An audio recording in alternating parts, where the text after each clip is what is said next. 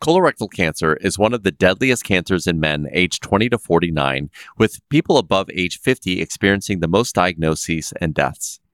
March is Colorectal Cancer Month, which is set to raise the awareness for this disease and inspire more people to get screened at an earlier age.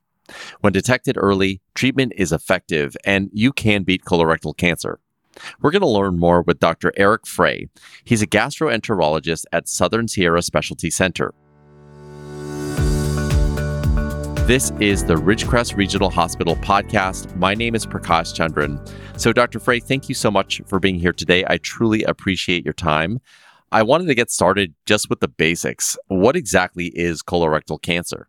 Okay. Well, thank you so much for having me. And I would say it's probably good to start like this with the most basic question. And I would say, first off, to understand cancer, you first have to understand that I think most of us know this, but our bodies are really a collection of tiny cells.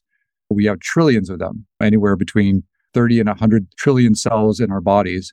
And each of these cells have their own function. Most are dividing and growing and doing their jobs. And then after a predetermined lifespan, they die to be replaced with fresh new cells. So at the most basic level, cancer is an uncontrollable growth of cells. Either something is causing them to divide and grow too fast, or they don't die after their normal lifespan. So actually what makes cancer is that the cells don't function properly. So they're malfunctioning cells and they are dividing and growing and they are destroying the surrounding normal tissue. So to bring that into colorectal cancer is cancer of the lining of the large intestines, which we call the colon. So these cells are already rapidly dividing. In fact, the lining of your large intestine is being replaced about every 3 days or so. And so with these rapidly dividing cells, they are highly susceptible to cancer. So yeah, basically colorectal cancer is cancer of the lining of the large intestines. I have to hand it to you, Dr. Frey. I don't think anyone has explained cancer that well to me before. So let me make sure first and foremost, I just understand cancer in the way that you've explained it. You're saying that traditionally these tiny cells that our bodies are producing, the trillions of them, they have a lifespan, right? And they die and then they get replenished with new ones in a healthy body. Correct. But when cancer is involved, those cells either don't die or they don't function properly, which basically causes things to malfunction in the body. Is that more or less correct? That's absolutely correct. Colorectal cancer is when this happens in the lining or the wall of the large intestine. Is that correct? That is correct. We call the large intestines the colon, like that's the other name for it. So yes, it's cancer of the lining of the colon or the large intestines, correct. Okay. So when we talk about who's at risk for getting this type of cancer, who exactly is that? Well, basically everybody, right? There's no one group who's at risk of colon cancer and other groups are not. So it's not a disease that only affects some groups. Everybody is at risk. And in our lifetimes, each of us have somewhere around a 4 to 5% lifetime risk of getting colon cancer. And if you're like a math person or an odds person, that may not sound like much, but if you think about it, that's 1 in 20. So all of us know at least 20 people, right?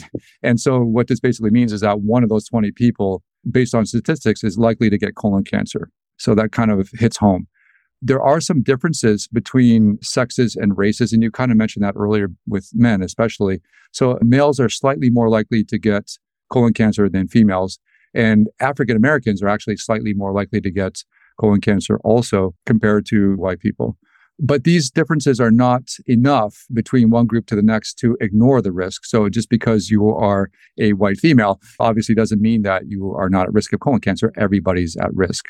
So the people who are most at risk for colon cancer, so if one of your immediate family members has colon cancer, so your mother or your father or your sisters or brothers, you are at higher risk for getting colon cancer than an average person. So if your own children, your parents, your siblings have colon cancer, these are classified as what we call first-degree relatives. And they, in fact, will sort of transfer that risk of colon cancer to you as well. I should note that other relatives don't really count. So if you have cousins or aunts or uncles, or even your grandparents, they don't really count. So if they have colon cancer, as sad as that is, it doesn't really affect your risk of colon cancer any more than just an average person. And I should also mention that, as you mentioned earlier, there is an increasing shift towards younger people getting diagnosed with colon cancer. And I think we probably remember Chadwick Boseman, the Marvel's Black Panther. Yeah. He died about 2.5 years ago, and he was only 43, and there was no warning, right? So we've actually moved our screening guidelines. We used to tell people that you should start looking to get screened for colon cancer at age 50, but we now recommend screening for colon cancer at age 45.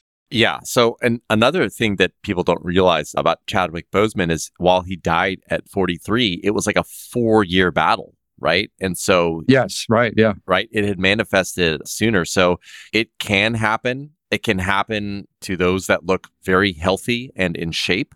And you just never know. So getting screened is extremely important. One of the things I wanted to just ask you to clarify is you mentioned you recommend that you start at 45. If people want to be even more proactive than that, is that something they can talk to their doctor about? You can always talk to your doctor about it, even if you're 20. Most doctors won't recommend it at age 20, but you should never hesitate to ask your doctor these kinds of questions, right? So if you're unsure, rather than sitting silent and assuming that you shouldn't have asked, and then, oh, now I have colon cancer, you should always ask about it and let your doctor explain the risks and benefits of getting screened, and if that is an appropriate thing for you to do. So in fact, we do recommend earlier screening, even than age 45, if you have what we described earlier, like a first degree relative with colorectal cancer. So parents, siblings, or your own children, if any of these people have colon cancer, then you are at increased risk of getting colon cancer yourself. So, and there's other groups too, people with inflammatory bowel disease, such as Crohn's disease or ulcerative colitis. There's an increased risk of colorectal cancer, cystic fibrosis. If you've ever had a radiation treatment to your pelvic or abdomen, then you're at risk. And also, if you have a known genetic disease or syndrome, that those people usually know that they're at increased risk. But it never hurts to ask your doctor about these things and see if screening is appropriate or not. Yeah, absolutely. You're starting to touch on this, but one of the questions that I wanted to ask is what causes colon cancer in the first place? And I'm talking about more than just like how cancer works, but are there things that happen within the body that causes colon cancer to manifest?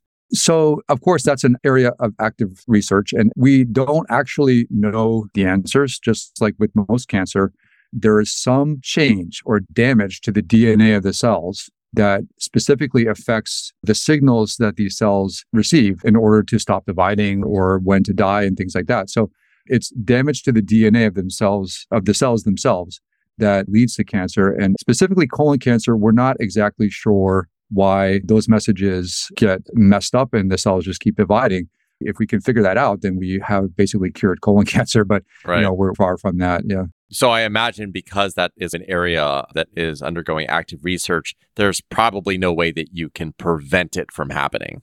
Right. There's no magic pill or supplement that you can take that will prevent colon cancer. And I think the most important thing to prevent colon cancer is to get screened regularly for colon cancer, right? So that we can catch it earlier. There are things that you can do that might help to reduce your risk of colon cancer. And so there are things that we know for sure will lower your risk. And so if you are a smoker, if you stop smoking, well, that of course will lower your risk of colorectal cancer. If you like to drink alcohol, if you limit yourself to 1 to 2 drinks per day, then we know that that will reduce your risk of colorectal cancer if you drink at all. So reducing the amount of processed foods, especially processed meat, will probably reduce your risk of getting colon cancer as well. Adding more fresh fruits and vegetables, adding more fish into your diet, and weight loss. These are things that we know will reduce your risk. There are some things that you might be able to do to reduce your risk of colon cancer.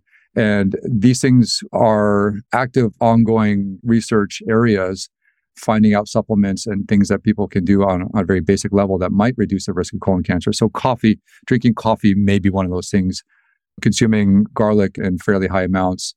Vitamin D and calcium supplementation might reduce your risk of colon cancer. Vitamin B6 may also do that.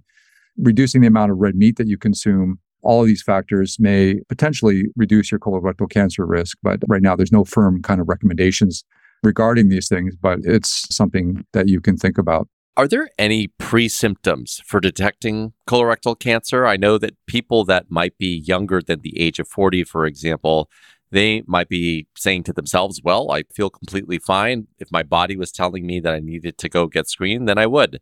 Maybe talk a little bit about that. Are there symptoms or does it not manifest in that way? Like many cancers, actually, there typically are no pre-symptoms. That doesn't mean that there can never be, but typically there are none. And that's why colon cancer and many cancers are so dangerous. And that's why we screen, right? But having said that, there are some things that you may look for that might alert you to the fact that something is wrong. And things like seeing blood in your stool. Obviously, that's never normal. But most of the time, blood in the stool doesn't indicate colon cancer, but it could. So blood in the stool is one of those things that you can look for. A progressive change in the thickness of your stool. So if your bowel movements, your stool used to come out a certain size and it's gradually getting more and more narrow to the point that it's now coming out only like pencil thin or something like that, then of course that would be a indication that maybe something is wrong. And I should mention that I'm not talking about one day of having like a thin stool and then the next day it's normal. This would be something that would gradually come on and become more and more noticeable with time. Progressive weight loss without trying is another sort of warning sign that there could be something like cancer lurking. Of course, people might be happy to lose weight, but if it's something you're not trying for, or you're losing weight really easily and it's staying off despite eating more than you usually eat, then that would be a warning flag. But again, most people have absolutely no symptoms, and that's why we do screening. So let's talk about the screening procedure itself. Talk about some of the screening options for detecting the colorectal cancer and then what that appointment looks like. Okay, sure. So there are a few different ways of screening yourself for colon cancer. The most established method, I think, would be colonoscopy, which is a, pleasant and fun little 20-minute procedure. What a colonoscopy involves is following a colon cleanse, which is, I guess, famously branded as Go Lightly. Following a colon cleanse, we pass a long, flexible tube gently through the colon and have a look around. That tube has a high-resolution camera that we use to examine the entire colon and rectum. And it's generally safe, very effective. And of course, it can find other things other than colon cancer. It can find growths, polyps, or tumors that are not yet cancer and take them out then and there. If your colonoscopy is negative, meaning that we didn't find anything, then you're usually good for 10 years until your next colonoscopy. And this colonoscopy kind of set the stage for colorectal cancer screening. It really came in vogue in the 1980s when Ronald Reagan underwent a screening colonoscopy and they found cancer. And so he underwent surgery that saved his life, basically. And so from that point forward, colonoscopy was like the standard way of screening for colon cancer. And a few years after Ronald Reagan is when we actually established guidelines for how people should be screened and when they should be screened with colonoscopies. And so now we actually perform somewhere around 15 million colonoscopies in the US alone each year for various reasons, including colorectal cancer screening. But colonoscopy is an invasive procedure and it's kind of expensive. And so we've looked at other ways of screening people for colon cancer. And so we have also developed stool sample screening, which is basically checking your stool for blood and DNA markers of cancer that you won't notice on your own. And so this is a simple, non-invasive, cheap way to screen for colon cancer. But it's not designed to detect anything but cancer. So one advantage of, say, doing a colonoscopy is that we can find polyps or growths that are not yet cancer and take them out. Whereas these stool-based screening is really only designed to give you a simple binary answer. Do you have cancer? Yes or no? And so some people would argue that, well, if you do colonoscopy, you might get things before they turn into cancer, and maybe that's better. But this stool sample is cheap. It's easy. You just basically poop in a box and send it in, and they tell you yes or no. There's also another test called virtual colonoscopy or CT colonography. And this is basically a special CT scan or CAT scan. And after the colon cleanse that you would have undergone, say, for colonoscopy, you undergo a colon cleanse. And then instead of coming in for a colonoscopy, you go to the radiology department and they will give you some sedation, put air in your colon to open things up. And then you go through the CT scanner. And they use special software to sort of recreate your colon in 3D images. And then they look through that and see if you have any lesions that could be potentially cancerous. So that's another non-invasive test in that there's nothing really put inside of your body. So there's no colonoscopy camera put in there. It's just something done from the outside. So it's considered non-invasive. Yeah, it's definitely great to hear about all those different options. Like, I know that the colonoscopy is the gold standard, but there's just such a variety of options depending on what the person wants to do. Before we close, I always like to ask, given all of your experience as a gastroenterologist, what's one thing that you know to be true that you want people to take away from this conversation? Far and away, get yourself screened, right? I mean, use one of the methods that we have available, either the virtual colonoscopy itself, or the stool-based screening, and get screened if it's appropriate for you. Don't wait, because it's easy, it's safe, it's not that hard to detect colon cancer. And if you get it early, it's usually fairly easy to treat. If you get it late, it's usually game over. So we want to get it early. Well, Dr. Frey, I truly appreciate your time. Thank you so much. All right, Prakash, thank you. That was Dr. Eric Frey, a gastroenterologist at Southern Sierra Specialty Center. Thanks for checking out this episode of the Ridgecrest Regional Hospital podcast. To learn more about National Colorectal Cancer Awareness Month, you can call 760-446-0121. If you found this podcast to be helpful, please share it on your social channels and be sure to check out the entire podcast library for topics of interest to you. Thanks again for listening. My name's Prakash Chandran. Be well.